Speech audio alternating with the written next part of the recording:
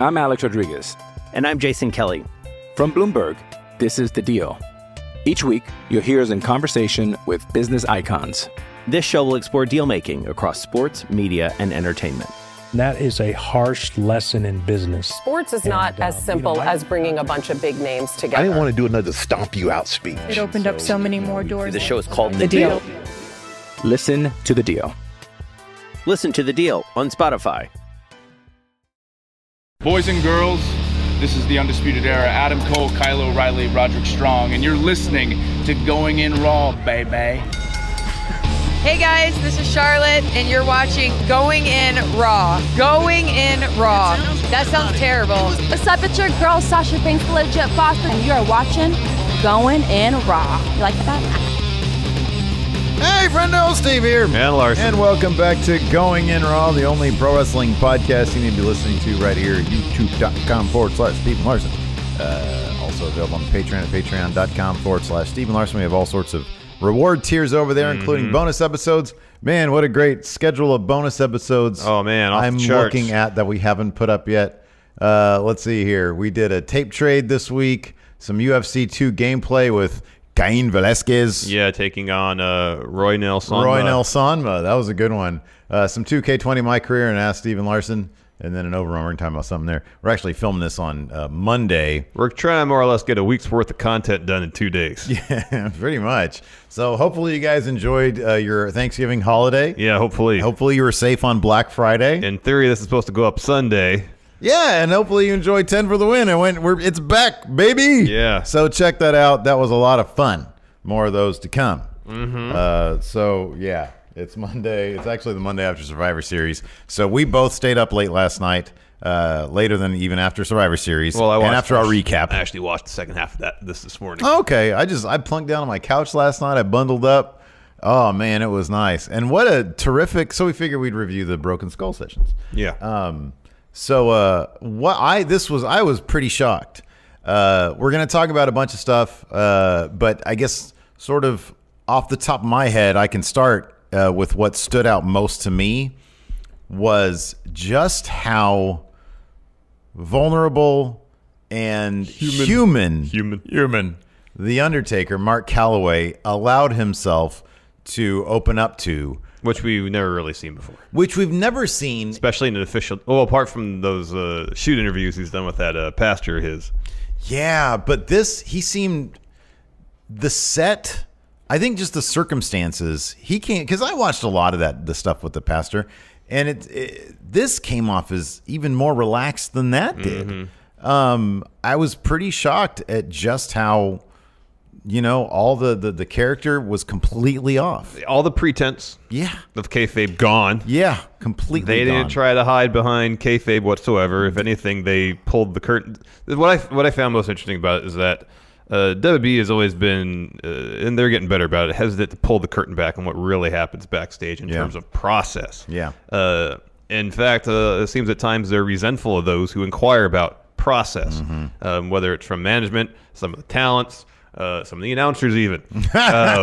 Corey.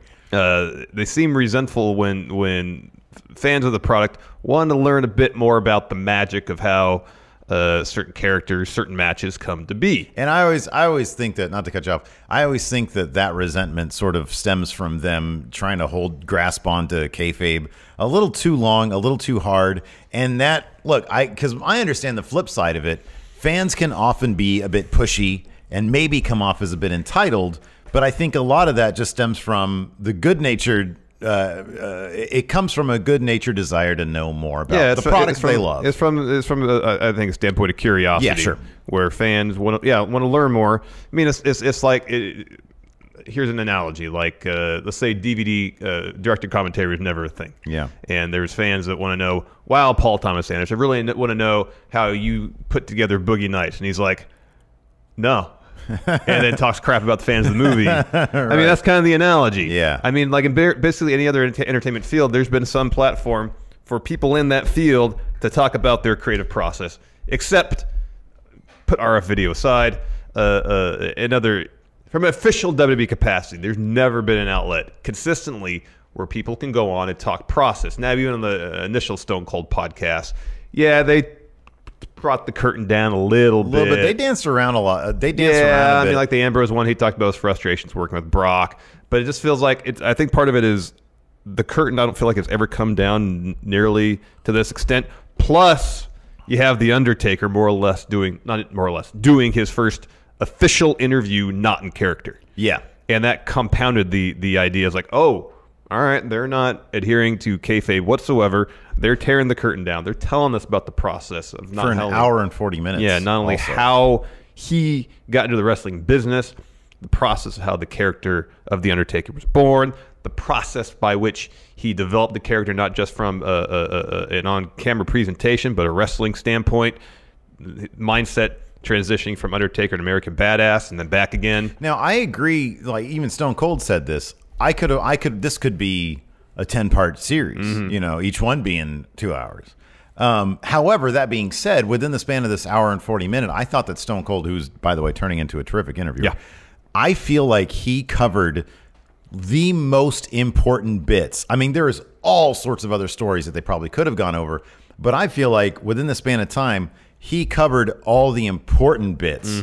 The stuff that I was hooked the entire time. I was just hooked, and I didn't want it to stop. And hit the beats you wanted to hit. How he got started, how the Undertaker was born. They touched on a couple things between that and American Badass, why he made that decision, and then pretty much brought it to, in broad terms, why haven't you retired yet? Essentially. Yeah, that was really, and they spent a long time. He spent a long time talking about his career and the stage it's been at since Mania's 25 and 26. Because even 27 and 28, the last from two matches. 25 and 26 and on, Yeah. like since that time, he talked extensively about that, how he felt that was in. I think we all agreed that was a 4-year program going from 26 to 28. He talked about 30 with Brock, and that was fascinating stuff. Yeah. That was really interesting. I mean, stuff. because he brings up the concussion during that match, and we'd always assumed that we've seen that spot where they're ringside and Brock catches a kick from Undertaker and then dumps him on his back. I think we all just kind of assume, it's probably when he was concussed. And Undertaker's like, I didn't know when it happened. Even he doesn't know. He says he watched it 15 times. Doesn't know. And even he doesn't know when it was. And it was pretty interesting because he says, like, physically he was in shape, like cardio, lifting weights and stuff, but that's not to say his body was ready for a match. Yeah. And it's interesting. He compares it to his training now to. We're just going to skip around because it just seems that's kind of what we do. He compared to getting ready for these fight camp, yeah, where you train, and as he put it, you hope to get to your peak right when your fight's happening. Yeah, it's not just so that was. I had heard that a while ago, and when he mentioned it, it brought it back. How it's a very specific thing they do to time their body to be prepared so that you're peaking for the match itself, which is a fascinating, scientifically speaking, it's really interesting. Sports science and such. And so that's what the goal was. And he said that his body wasn't prepared. It was timed. The timing was off. Yeah, because he mentioned that sometimes before he's going into a match and his body feels great and he feels ready. And there's other times where it's not, and he's not. He brings up the match against Roman Reigns, saying that he was hurting during that match, which is plainly evident watching said match. Yeah, that his body was not in peak physical performance. He talked about the Goldberg match. Essentially, that he didn't blame Bill for that. He said it's just one of those things that happen. It's a bad day at the office. Yeah, but so that's not how he wanted his career to go out. It's not how he wanted his last match to be remembered. So like a matter of a month and a half later, he had that tag match at Extreme Rules, and it was great. Yeah, some of the funnier bits. So like who's it? 411 Mania, they put up like a very extensive beat by beat. So I'm just going to go through this like a little bit and remember some of the funnier bits, like the very beginning when he talks about Buzz Sawyer. Training with Buzz Sawyer. So he came to the door naked. Stone Cold asked him how you got interested in business. They both grew up in South Texas, and so is Paul Bosch. His Houston promotion. Yeah, and I guess Taker was saying that he was playing, I guess, some college ball. Decided he wanted to try to get into the business. ran into Buzz at a gym or something, and he was like, "Yeah, $2,500. I'll knock $500 for every person you bring with you into the school." $2,500 seemed like a lot for mid-'80s wrestling training. That's a lot. But Stone Cold didn't bat an eye when he said that number, so maybe that No. was common back in the day. Yeah. I don't know. I mean, I feel like that's how much some places charge today. I don't know. But then again, that's not exactly something I'm too educated on. I do appreciate how they referred to Buzz as like, a top worker. But what did he say? He fell short as a human being. Yeah. He said, he was a great worker, but fell well short of that as a human being. Fell a little short as a human being. And then he told the story of when he and like 8 other guys came up, knocked on Buzz's door. He's standing there, answers it finally, naked. Wonder why these guys are here. He apparently completely forgetting that he was supposed to be training some students. And the best part of that is at no point did Buzz Sawyer ever train The Undertaker in actual ring. Yeah. Said he was stretching him out in the front yard and in the driveway of his house. I'm assuming at that point he put clothes on. But maybe not. Yeah, he was standing there butt naked. All I thought to do was shake his hand, and he didn't even have a strong handshake. He limp fisted me. Yeah. And Stone Cold laughed at the whole thing. And so, like, I love when they started doing shots, and you have that like post shot. Everybody has post shot face when you're like, and your eyes water up a little bit. Yeah. Although, given Taker's reputation as a partier, that Cypress Hill story was funny too. That was funny. We'll get to that later. Anyways, so he like a lot of wrestlers, they tell the story. They'll start training, and they'll be amongst a class of students. Week by week, people drop out. Yeah. And Taker would tell them that same story, saying week in, week out, Buzz would just have the guys come over and just stretch him. He said maybe he learned to lock up, maybe he learned how to work an arm. That was it. Yeah. And then one day he goes knock on Buzz's door and no answer. He had he moved to different territory. Yeah. And so Taker said he left behind a couple of Rottweilers, took the dogs. Yeah. Yeah. Yeah. And then he went from there straight to Memphis, it sounded like. Yeah, that's what it. Yeah, that's so what it's a lot of on-the-job training. One thing I found really interesting about this, and I'm not that familiar with his work. I've seen like one of his matches in USWA. Not seen a lot of his work in WCW. Talking about his style back in those days. Of course, he played college basketball, I believe. A highly athletic dude. We saw that in fits and spurts in his WB run.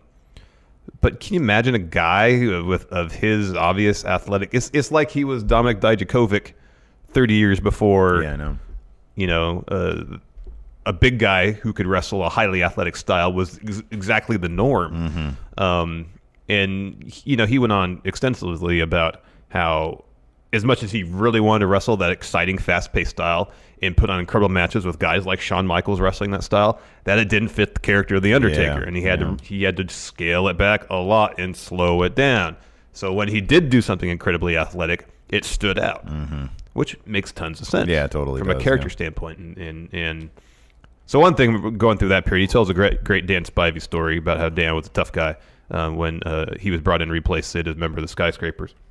Yeah, so basically, like that was they're in a match, they're in a tag match with Road Warriors, and Spivey starts going to town on one of them with like it wasn't like a steel chair, yeah. And he was like really taking it to him. And of course, Road Warriors have always been known to be tough guys, and stiff workers. And Taker was sitting there watching this, and he was thinking to himself, okay, we're gonna get into a fight. This is gonna happen. Before the match, apparently Spivey just turned to Taker and goes, "Follow my lead." Yeah. Nothing more. And this is Taker was saying, "I'm still pretty green." He wasn't in USWA very long. Yeah. And he's like, "All right." Yeah. And so we stand there watching Spivey go to town on the Road Warriors and thinking, "I don't know what to do, but I know we're gonna get in a fight when we go backstage." So like the match ends, they get backstage, they do the finish, match ends, they go backstage, and Taker is describing, and it's great because Taker seems to have, it's so funny. What's great about it is that for a guy, it's funny when Eddie Salgado went to go see him and he's wearing the Taker shirt. According to him, Undertaker said, "Did I ever say that? I'll put you down like a dog thing." Yeah. And he said, "I don't know, did you?" And he says, "I've been hit with a chair. I've been hit with a chair so many times in the head, I forgot what happened yesterday," or something like that. Yeah. He has a very good memory. Yeah, he's got some core memories from very specific things because he can remember. And when somebody starts describing something, you sort of understand just how powerful the memory is because we all have those core memories that we can remember exactly what's going on in our heads. And he can remember sitting there like in the locker room getting and he's sort of on the edge of the chair and he's preparing himself for a fight because he thinks that's coming. And then he can hear the Legion of Doom coming up, Road Warriors coming up the steps, and they come in, and he's just waiting for somebody to say something, and all they say to Spivey is, "Oh man, thanks so much. That was some great heat out there." Yeah. And then Dan turns to the Undertaker and just winks at him. And then my favorite part of that entire thing was, then we ended up driving home, and when I dropped him off, he looks at me and says, "Hey, that's it for me, man. I'm done. And that's something out of a movie. Yeah, I know. That's something out of a movie. He's like, "What are you talking about?" I was, "Yeah, I'm done. I think I'm over this." And then that was it. Then Taker was a solo guy. Yeah, that's crazy. It's so weird how things were. So many things were done by the seat of their pants back then. Yeah. There's a couple good stories about Taker's time in Memphis. I guess Austin was there as well. Talked about some matches they had against one another when Austin was even newer to the business than Undertaker was. Yeah, there was some miscommunications there thanks to Austin's hearing issues. Yeah. But no, you're talking earlier about them dropping the curtain, and the fact that Austin was talking about things like calling matches, how Taker would go, sa sa sa sa sa, and then call a spot, whatever. He would call spots in between his, Yeah. It was just very interesting to hear them talk about process. Yeah, that's always fascinating hearing. I guess Undertaker was a veteran in relative terms to Austin at the time. He was the one calling the match. I don't remember ever having heard the story that he told about WCW saying that they couldn't see him drawing a dime. I don't recall that either. Ole specifically. I'd never heard if Ole had ever said anything about that, about why. I mean, it's kind of like, when, who was it? EMI, what was it? I think EMI said no to the Beatles, something like that. One of the major labels back then said no to the Beatles. It's like WCW, Ole Anderson says, we don't ever see anybody paying to see you wrestle. And that was a big hit to him. And so he was like, well. And it wasn't just that he was told that and therefore kind of, he had to leave. He was going in there for a raise. Yeah. Yeah. He was. But also later on, when they kind of didn't talk about it directly, when, we'd heard that WCW had courted The Undertaker during the Monday Night Wars. Undertaker's like, I wasn't going to go there. I remember what they said to me. Yeah. Back in 89, 90. Yeah. That no one ever, and he said, I understand the regime is completely different now. Yeah. Nonetheless, this is a place that gave me a chance to succeed. Yeah. And then if this ship was going down, I was going down with it. He spoke very highly about, he seems just like a very loyal guy, because he said, what did he say? He said one of their payouts would have been as much as a year of my salary in WWF, what they were paying in WCW. Oh yeah, during the Monday Night Wars. Yeah, and but he and the other thing was funny is that he understood from when WCW started doing really well in the Monday Night Wars, he understood that it was largely because WWF was putting out crap. And they were still trying to cater to kids and not change it up, not change their product. That was pretty interesting stuff. Yeah, that was pretty cool stuff. So his departure from WCW, he goes to a meeting at Turner Tower, where they call it. It's Ole, it's Jim Herd, and then somebody else. Yeah. And that's when they tell him, hey, we don't see anybody ever paying to see you wrestle. And he was like, all right, I'm out of here. And Heyman was his manager in WCW at the time, and Heyman was kind of acting as an intermediary to get him meeting at WWF. Yeah. I know prior, according to the Heyman documentary at least, Heyman used to do some photography work in New York for wrestling shows. So one would assume he was when familiar. He was like 16. When he was young. familiar with probably still some people in WWF. Oh yeah. And then Taker tells a story about that, how the night prior, Heyman takes him out to a club, China Club. He gets some. He wasn't wearing his.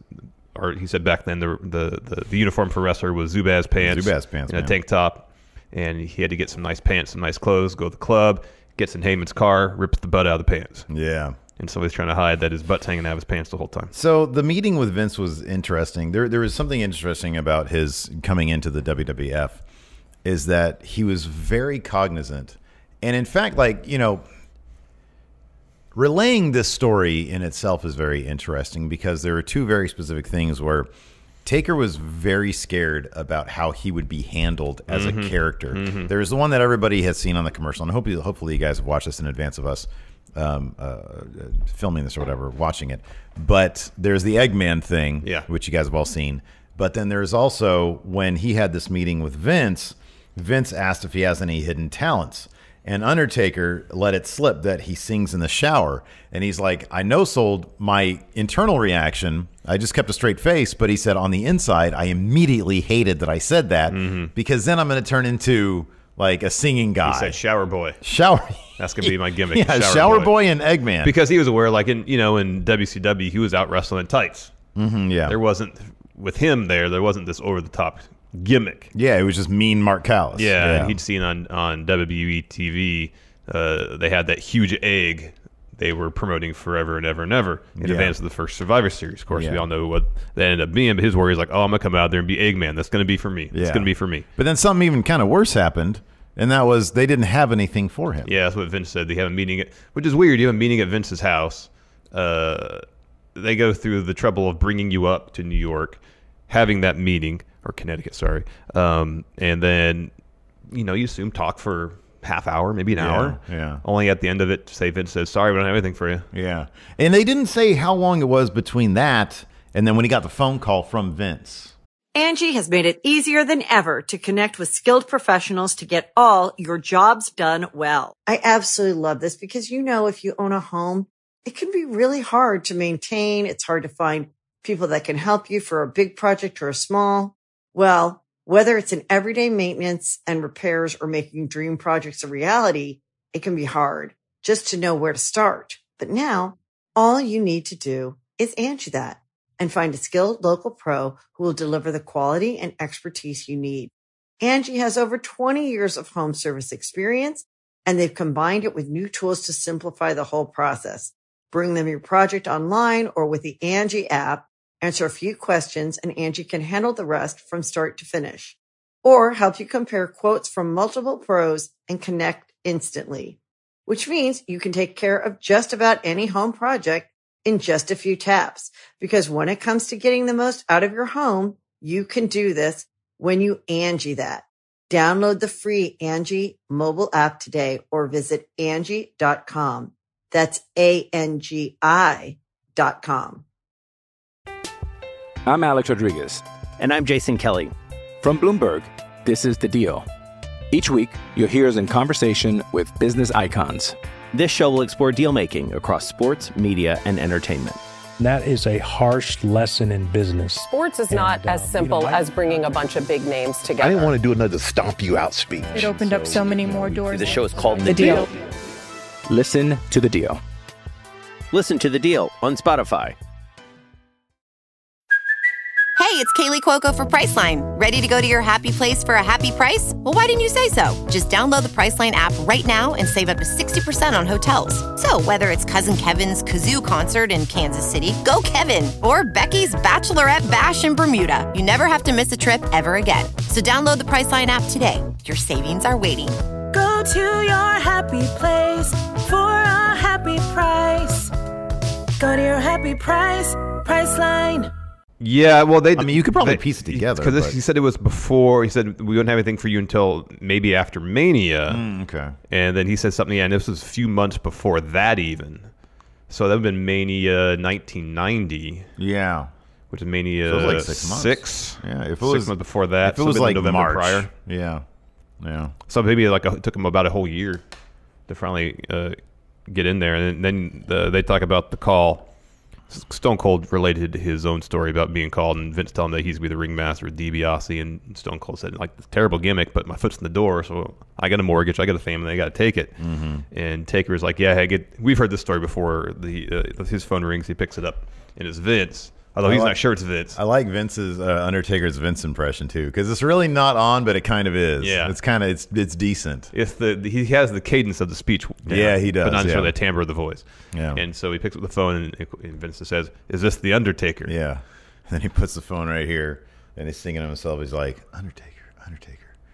I don't know if somebody's messing with me or not, but if it is Vince, I'll just Undertaker. That could be cool. Okay. Yes, this is the Undertaker. Can you be up here tomorrow? Yes, I can. Good. Which was cool. And it's like, man, yeah, you immediately think. And then they show up on the big screen. They showed like the initial sort of really cheesy, poorly drawn design of The Undertaker. And it's like, man, you could tell that it was immediately something that he could really sink into because he's a fan of, because he brought up like, the old Westerns when there's a shootout, an Undertaker would come out and measure the bodies for the casket. Yeah. And that's a very ominous figure who does that. And I would think that there was just a wave of relief because it's like, holy crap, Undertaker, that's a pretty cool name, But you could tell just through his body language and how he was explaining the story that, he was like, okay, cool, I'm not the Eggman. Yeah. This is something I can do. And immediately he started talking about the process of figuring out who the Undertaker was. And that's when he started talking about the in-ring Undertaker and what that would mean and how he had to fight the urge to be the athletic big man. Yeah, because they showed footage of his debut at Survivor Series 90, and they're talking about how the kids sitting ringside were just scared of him. Yeah. Because he was huge. Yeah. And scary looking. They did. I mean, especially for the time, they did such a good job creating a character that just immediately was kind of iconic and resonated. I mean, you look. They had like he was all pale and he had like the dark makeup under his eyes. Yeah. But none of it looked cheesy. No. It looked really good. No, he was huge. He was jacked, and he was kind of approaching things different than most wrestlers were at the time. It kind of felt, and part of that was a gimmick because it was over the top, and you could say it was cartoonish, but it was rooted in. It wasn't rooted in fun. Right. Yeah. Yeah. It was rooted in legitimately scaring people. So if you were to go out there and do topes, that's not. It's awesome. It's rooted in mature content, even because when WWE references content that's like just sort of cool and darker, then it usually goes over pretty well. I mean, granted, if you can take a look right now at The Fiend, and it's like, man, that's actually pretty cool. Like, whether or not they're going to actually handle the character correctly, who knows? But for now, anyways, it's pretty cool. Even when Bray Wyatt first debuted, the cult leader from the swamps or the bayou, wherever he's from, it was just really cool because that obviously had its some roots in some other fiction, and of course, who was the wrestler who did the Bray Wyatt-esque gimmick? That was Dan Spivey. Dan Spivey. That's right. Waylon Mercy. Yeah, way to stop wrestling, I guess, all those years ago. That's right. But Dan Spivey's bringing this whole thread you're talking about full circle. I know, isn't that crazy? But that was all inspired by Cape Fear. By Cape Fear, yeah, exactly, yeah. So this is when Undertaker started talking about adjusting his style. He brings up Michael Myers, Jason Voorhees from Friday the 13th. And they all move slow. They all move slow, but always they're in the right position. They need to do what they want to do. To cut your throat. Yeah. And so he started opting, and you can see that now. We've seen that with Jackson Riker. Yeah. Before he was given his directive from Triple H apparently to be a Terminator, he seemed kind of lost out there. But once you get that through line of who your character is, you base everything else around that one thing. And that's perfect because that brings us to the moment, the tease in the trailer. And I got the biggest kick out of this and the biggest smile on my face when Austin said, okay, you're in WWF. Who did you go to for advice in developing your character? And Undertaker said, take a guess. And he said it wasn't Vince. He said, no, it's not Vince, one of the boys. And he said, Jake the Snake. And that so makes all the sense in the world. Yep. All the sense in the world. Yep. I loved it. I thought that was so good. And Austin was like, oh, it was good. And it made all the sense. And Austin was such a good interviewer, and he gave Undertaker so much room to just tell the story while Austin sort of drives where they're going. I loved it. I thought it was so good. Let's see here. What other bits were there? Where did they move on from there? They sort of went to like the American Badass stuff. Yeah, they didn't cover. I like this when he talked about the Survivor Series match about how inside he was marking out so hardcore about throwing Dusty Rhodes out. And made a point of going and thanking him afterwards. Yeah, that was cool. They kind of transitioned. They didn't cover a whole lot of ground of that 10 or so years that he was Undertaker. It's more just a process of the creation and the evolution of the style in ring and whatnot. But then they talk American Badass, and Undertaker says, I'm pretty good about figuring out when things are stale. Yeah. And when the audience thinks it's stale, then maybe I'm a little behind on that realization because I'm so wrapped up in what I'm doing. But nonetheless, he more or less said, I got my finger on the pulse of my character pretty well. Yeah. And he needed to hit the reset button. Yeah. Especially given the times, given the content they were putting out there. He felt like at this point, the Undertaker gimmick, as was constructed, was holding him back. And Vince agreed with him. Yeah, and we'd heard before on Something to Wrestle With that him becoming the American Badass allowed him, because we'd heard before about, and they brought up in here about how the boys would react when he wouldn't sell for them, because he's like an undead mortician. Of course, he's not going to sell. Yeah.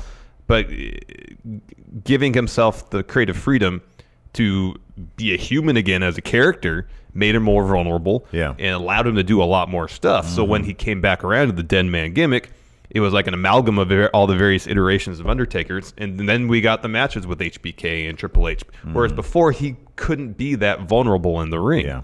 It allowed him opportunity to grow as a performer. Yeah. And what was also really interesting is they actually showed the footage of his debut as the American Badass. He'd been gone for 9 months. First, he had a groin injury.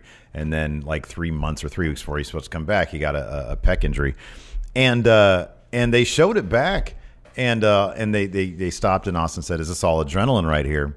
And he was like, "Oh yeah." He was like, "Because you have no idea." That's so interesting. You know, you have this character you've been doing for 10 years, and you're going to debut something brand new. Of course, it's going to feel like a risk. When we're watching it, I remember watching it and just thinking to myself, "This is really cool." Yeah, like it's Undertaker. He's on a bike. Yeah. This is like badass. Like this is badass. Yeah. Because the Undertaker, unless you put him in like a doink costume, he's not gonna look like he's not a badass. He's always gonna look like a badass. But for him to admit that it's like, man, this might be a fart. Yeah. This might not work. Yeah. Is really interesting stuff. And he goes out there, and my favorite part, maybe my favorite part of the whole thing, was Austin commentating over American Badass's debut. Oh, yeah. Because what were they calling it? Posting? Yeah. When he gets him up there. Yeah, because I think that's when he said, Taker says, "Oh, Triple H, he posted here." And I think it's when he held himself up on the choke slam. Yeah. Oh, look at that. He's posting. Yeah. Oh, he's posting. And then Stephanie comes up and she hits Undertaker from behind. And it's like, oh, I love her. Yeah, they're putting her over. They're putting her over big time. And then Vince comes down and Austin just starts cracking up when Vince is down there. He's having the best time watching this stuff. He's like, "Oh, of course, Vince." Yeah. Oh man, it was really, really good stuff. But no, that was interesting that they're like, "Hey, you know, this is such a wide deviation from what he was doing. They have no idea if it's going to work." But you see the crowd's going ape shit over bananas, it. Yeah, they were loving it every second of it. Yeah. Yeah. And they kind of talked about how Big Evil was kind of starting the route back to Dead Man in terms of the character aspect of it. And then, you know, he comes back, in 2000... So WrestleMania 20 he came back, so I guess it'd be 2005. He had that match against Kane, his return to Dead Man, Undertaker. 2021 was 2005. Well, it was WrestleMania 20, so 2004. 2004. Yeah, that was 2004. Yeah, 2004. Yeah, because I went to 21. Yeah, I think. He came back as Dead Man Undertaker to have that match against Kane. And they talk about, you know, his matches against Shawn Michaels, and he kind of talks about how the second version of Dead Man Undertaker was the one that he can actually kind of work in all the various things and actually wrestle a bit more athletically. Yeah. And then we get to see a lot, you know, his two legendary matches against HBK at consecutive WrestleManias, and then following that, two really awesome matches, including one of my favorite matches ever, the end of the era match. Me too, yeah. Against Triple H. Sure. Yeah. And they showed they showed a bunch of clips. And then Austin, he brought up the picture of them doing their own sort of encore, I guess. Or that was a shoot. Yeah. And he says, you know, that wasn't planned. We just did it because it felt right. Yeah. And, you know, he was like, it was like a band on encore, I guess, you know, if you're doing a Broadway stage play or whatever. Yeah. When they do your final bow. Yeah, exactly. And that's kind of like when the retirement talk. We'll get to some of the road hijinks in a little bit. The retirement talk kind of comes in because he says, "You look in my eyes, you know, that's the look of somebody who's kind of thinking, all right, this could be it." But of course it wasn't. He had subsequent matches. They talk about the match against Brock, and he's saying how badly that match messed up his confidence. Not so much that it was a stinker. You can't really blame him for that match not being great because he couldn't remember where he was. Yeah, like said he didn't. His last memory, or his memory going into that match, ended at 3:30 in the afternoon, and he was like, there was a whole process of going to doctors, stretching. There's a whole hour and a half long process that leads into the match. He says, I don't remember any of that stuff at all. He says, I remember a conversation with my wife around 3:30, And that's when it goes dark. And then after that, I remember waking up at 4 or 5 o'clock in the morning at the hospital. And then people asking him, "Do you know where you are? Do you know your name? Do you know your birthday?" And he didn't. He didn't know the answer to any of those questions. Yeah. The only thing he remembered was Michelle's name. Yeah, that was it. Michelle. So I remember her. That's it. He got his bell rung pretty good. Oh yeah. But it's fascinating to hear him talk about how he didn't know when it happened.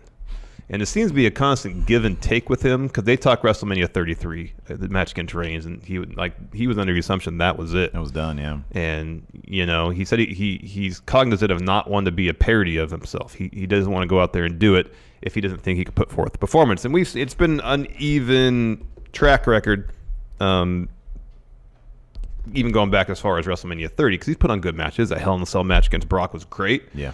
Their SummerSlam bout, I think it was pretty good. Yeah, his series with Brock was pretty good.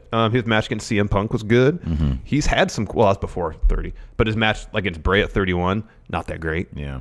Match against Roman, he was trying. Yeah. He just couldn't perform at the level physically that he was used to. It definitely put a different perspective on, we always talk about, the Undertaker, really, they're going to wheel him out. When you see somebody at their most human, it definitely puts a different light on that. Mm-hmm. It forces you to remember, oh yeah, this person. The thing that struck me the most with that line of questioning was just he's always trying. It's for him. It's simply a personal challenge. I mean, I'm sure the money is great too, but for him, it's a personal challenge to see if he can get to the place physically and mentally where he can put on a match that people would expect a certain level of performance. And also he said the phrase, "I'm going to write my own destiny" several times. And that's what he seems to be doing at this point. He says whether it's a favor if Vince calls me up for a favor or, if he just wants to, if he's just geeked enough to do it again. Yeah. It's up to him to decide and nobody else. Yeah. And that's totally true. Yeah. I mean, at this point in his career, he's earned the equity to make that decision, I suppose. And he said, if Triple H or HBK or even Austin himself came up to him, he's like, "Hey man, you sure you can keep doing this at this rate?" He'd have to consider it. Yeah. But rank and file people like us, if we go on Twitter, go to Q&A, it's like, "Hey, when do you think you should be retiring?" He's not going to listen to us. Right, yeah. Nor should he. Yeah, that's his decision to make. Yeah. And that match against Goldberg was not good. It was awful. But he came right back to Extreme Rules and put on a fun match. Yeah. A fun match. Yeah. So if his body is feeling good, he's motivated, and he's in it and doing it for the right reason, there's a right opponent across the ring from him, why not? Yeah. Yeah, he's still a huge name. He name. still has something to bring. He's still a huge name. He still has something to bring and something to offer. I guess why not? Yeah. Yeah. I mean, we can say, maybe the Brock thing should have been it, or maybe the Roman Reigns thing should have been it, but if it's still... It's his career at the end of the day. Yeah, exactly. So, and he just kind of says he takes every match at a time. Every return is a one-time deal. Yeah. So it seems to be a situation where he doesn't seem like the type of guy who's gonna come out in Raw and have the huge speech. Yeah. Vince might twist his arm to make that happen. Well, no, he even said that. He said that putting down his hat and his jacket in the middle of the ring at the one that we went to was the way to do it. With 2017 was the way to do it. He's like, this is much better than coming out and doing a speech. Yep. And he said people would understand what all that meant. However, he said he got talked into coming back. For that squash match against John Cena the following Mania. And that kind of was the summation of his in-ring career for the most part. And then we got some behind the scenes stuff. One of the other interesting things that I wish that Austin would have dived into a little bit more was Taker saying that he basically lived the gimmick. Yeah. For like that first 10 years or first 5 or 6 years or whatever. His closet is all just black clothes. Which is such an interesting concept to me because he seems on this show anyways to be a very different person than the dead man. Yeah. Yeah. And so I wonder, if that played into his personal life at all. Yeah, I know. If there was this happened to actors. That affected relationships. Yeah, if there's a blurring if he kind of lost who Mark Calloway was, if he was Undertaker 24/7. Yeah, it's one thing to dive into a character for a movie and you're gone for 10 weeks to, 3 4 months maybe. It's a Kubrick movie, 6 months, 8 months, maybe. or whatever.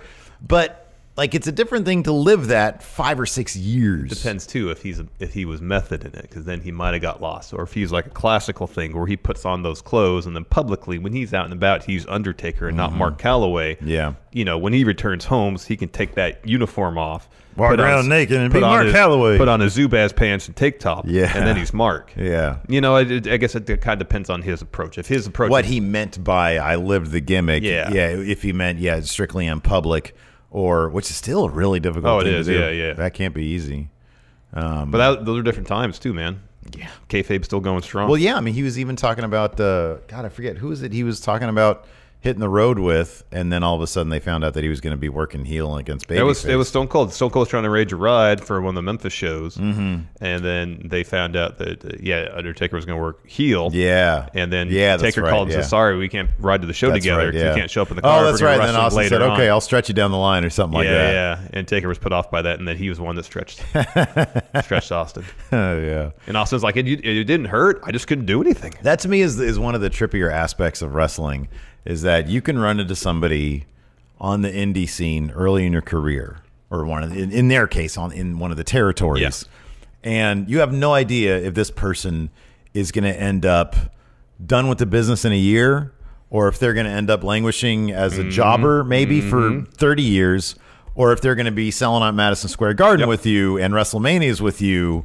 10 years from then, or even in their case, like 5 years from then. Yeah. That is a really interesting thing. It's like, oh, this punk kid, I'm going to stretch him, but then he's going to be the biggest name in pro wrestling 5 years down the They line. kind of wrapped that up at the end of the show, too, where they said, who'd have thought that the two of us would be in the studio doing this, 30 years down the line. Yeah. And it's pretty crazy that, and that's not a thing exclusive to wrestling. You think of maybe some actors or something who do some community theater, and then 15 years later they're like, "Hey, we're at the Oscars together." Same thing. I mean, basketball. They got the high school, the AAU stuff, and so it's pretty interesting. All right, let's talk road stories. They talked about that famous picture of Taker, there's everybody. Hall Nash right before they left. Triple H, HBK, X-Pac, yeah. all sitting around, and Taker actually supplied some context and saying, that was right before they jumped ship to WCW. Yeah, and then WCW started kicking our asses in the ratings. Yeah. Survivor 46 is here, and so is On Fire, the only official Survivor podcast, and we have a twist this season. The winner of Survivor 45, Dee Valladares, will be joining us every week. We're going behind the scenes of the biggest moments, the how and the why things happen, and the strategy and analysis you can only get from someone like me, a Survivor winner. Listen to On Fire, the official Survivor podcast, wherever you get your podcast. With threats to our nation waiting around every corner, adaptability is more important than ever. When conditions change without notice, quick strategic thinking is crucial. And with obstacles consistently impending, determination is essential in overcoming them. It's this willingness, decisiveness, and resilience that sets Marines apart. With our fighting spirit, we don't just fight battles, we win them. Marines are the constant our nation counts on to fight the unknown. And through adaptable problem solving, we do just that. Learn more at Marines.com. He told a story about partying with Cypress Hill and out partying everybody. Yeah. They're in the midst of an extended, he thought like a 17-day tour somewhere overseas. And he was like, all right, I've been going hard for a lot of days. I'm going to take the night off. Just go down to the hotel bar, have a drink with the guys, go to bed. Cypress Hill's there. They'd say, well, we hear that you're a pretty legendary partier. And then he I don't think he exactly said what was said, but someone said something to him that essentially challenged him. Yeah. And he's like, all right, let's do it then. Yeah, I love the way his face changed too, to like, oh, okay. Because he was like, yeah, they're just being kind of disrespectful about it.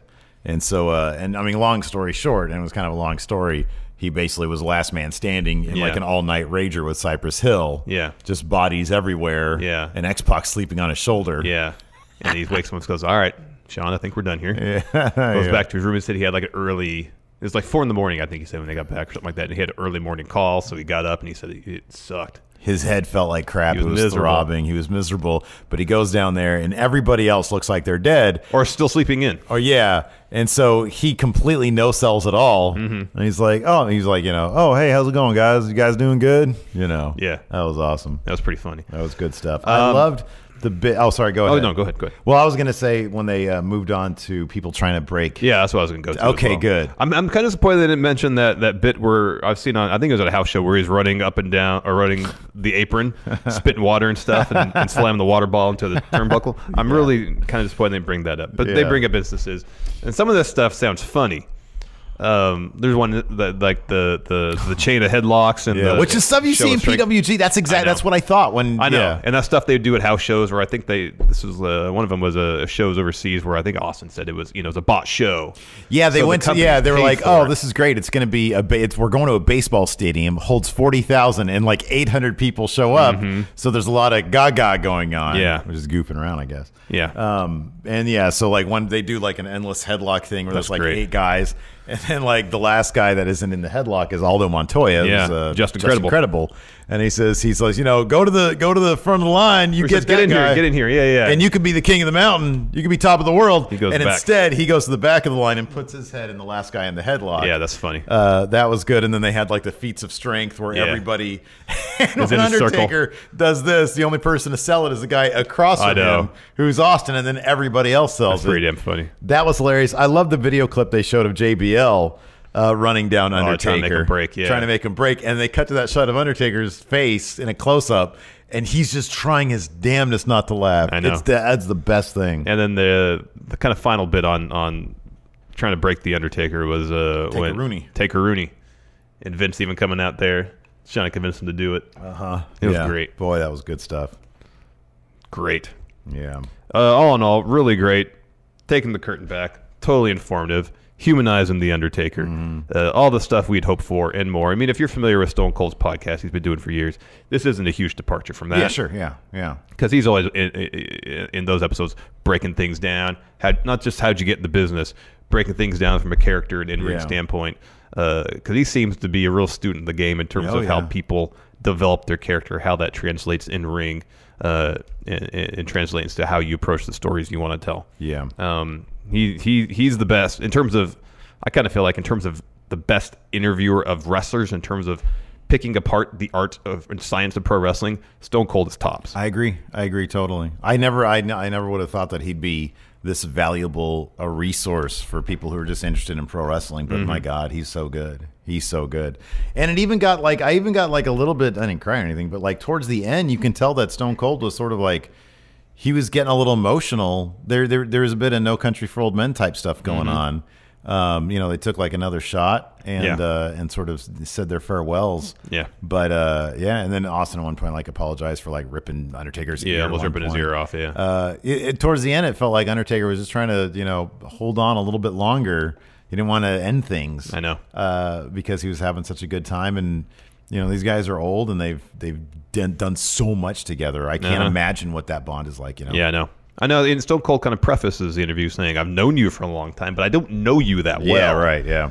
And I imagine that probably happens a lot. There's a lot of similarities between them. Like they're from the same kind of neck of the woods. Yeah, totally. They graduated from high school the same year. But he said, Undertaker, you had your friend, you had your crew of people that you hung out with. Bone Street Crew. Yeah, and Stone Cold said, I just kind of kept to myself. So while there's pictures all over the place of them hanging out backstage. There's the famous one is everybody. Stone Cold brought up one of just the two of them hanging out in Kuwait or something like that. Yeah. Look, I got the double earrings going. Yeah. We said I got to have that 80s wrestling neck to hold that chain on there or something like that. Yeah. And it's just interesting to see these guys who've known each other for 30 years get to know each other. Yeah. It's an interesting dynamic. It's pretty cool. I know, man. I wouldn't mind hearing like just them start a podcast of their own. I mean, how great would that be? But I would hope that Undertaker would seriously consider Dead Man Talking. I know. And I'll be honest, like, I know that he was supposed to do a StarCast thing, and then, that got pulled out because of, like, Undertaker signed the new Legends deal with WWE or whatever. Yeah. But, like, I kind of feel like this was a better venue. Yeah. I really do like him and Austin. Unless they're going to have Conrad interview Taker at StarCast. Yeah, that would have been good. Don't get me wrong, that would have been good. But man, Austin. But I think it would have been Conrad would have taken a different approach. It would have. I don't know if it would have been as nuts and bolts behind the scenes as a wrestler. Yeah. How did this come to happen? Austin, I think also there has to be a certain level of comfortability. And I'm not saying that Conrad seemed like a very comfortable person talking to anybody. But the fact that they have that bond, Austin can relate, and there is zero idea that there was anything off limits. Yeah. And really, in the end, that's what you want. You want it to be completely everything is on the table to talk about. And if you have the added bonus of Austin, who understands what it is to be in the position that Taker was in, he is uniquely qualified to be asking the questions. Well, else he's capable in an economy of language of asking questions that gets to the heart of the matter in pure wrestling terms. And there's always the trust between the guys who have both, there's the wrestlers bond or whatever, the brotherhood. Yeah. And I think that Taker probably just would have opened up more with Stone Cold than anybody else. Yeah. So I don't know, man. I think in terms of peeking behind the curtain and learning about The Undertaker, I think this is probably the way to go more than anything else. So that's cool. Anyways, let us know what you guys thought about Broken Skull Sessions in the comments below. Yeah. Thanks so much for watching. We'll be back with the live show tomorrow. Till next time, we'll talk to you later. Goodbye.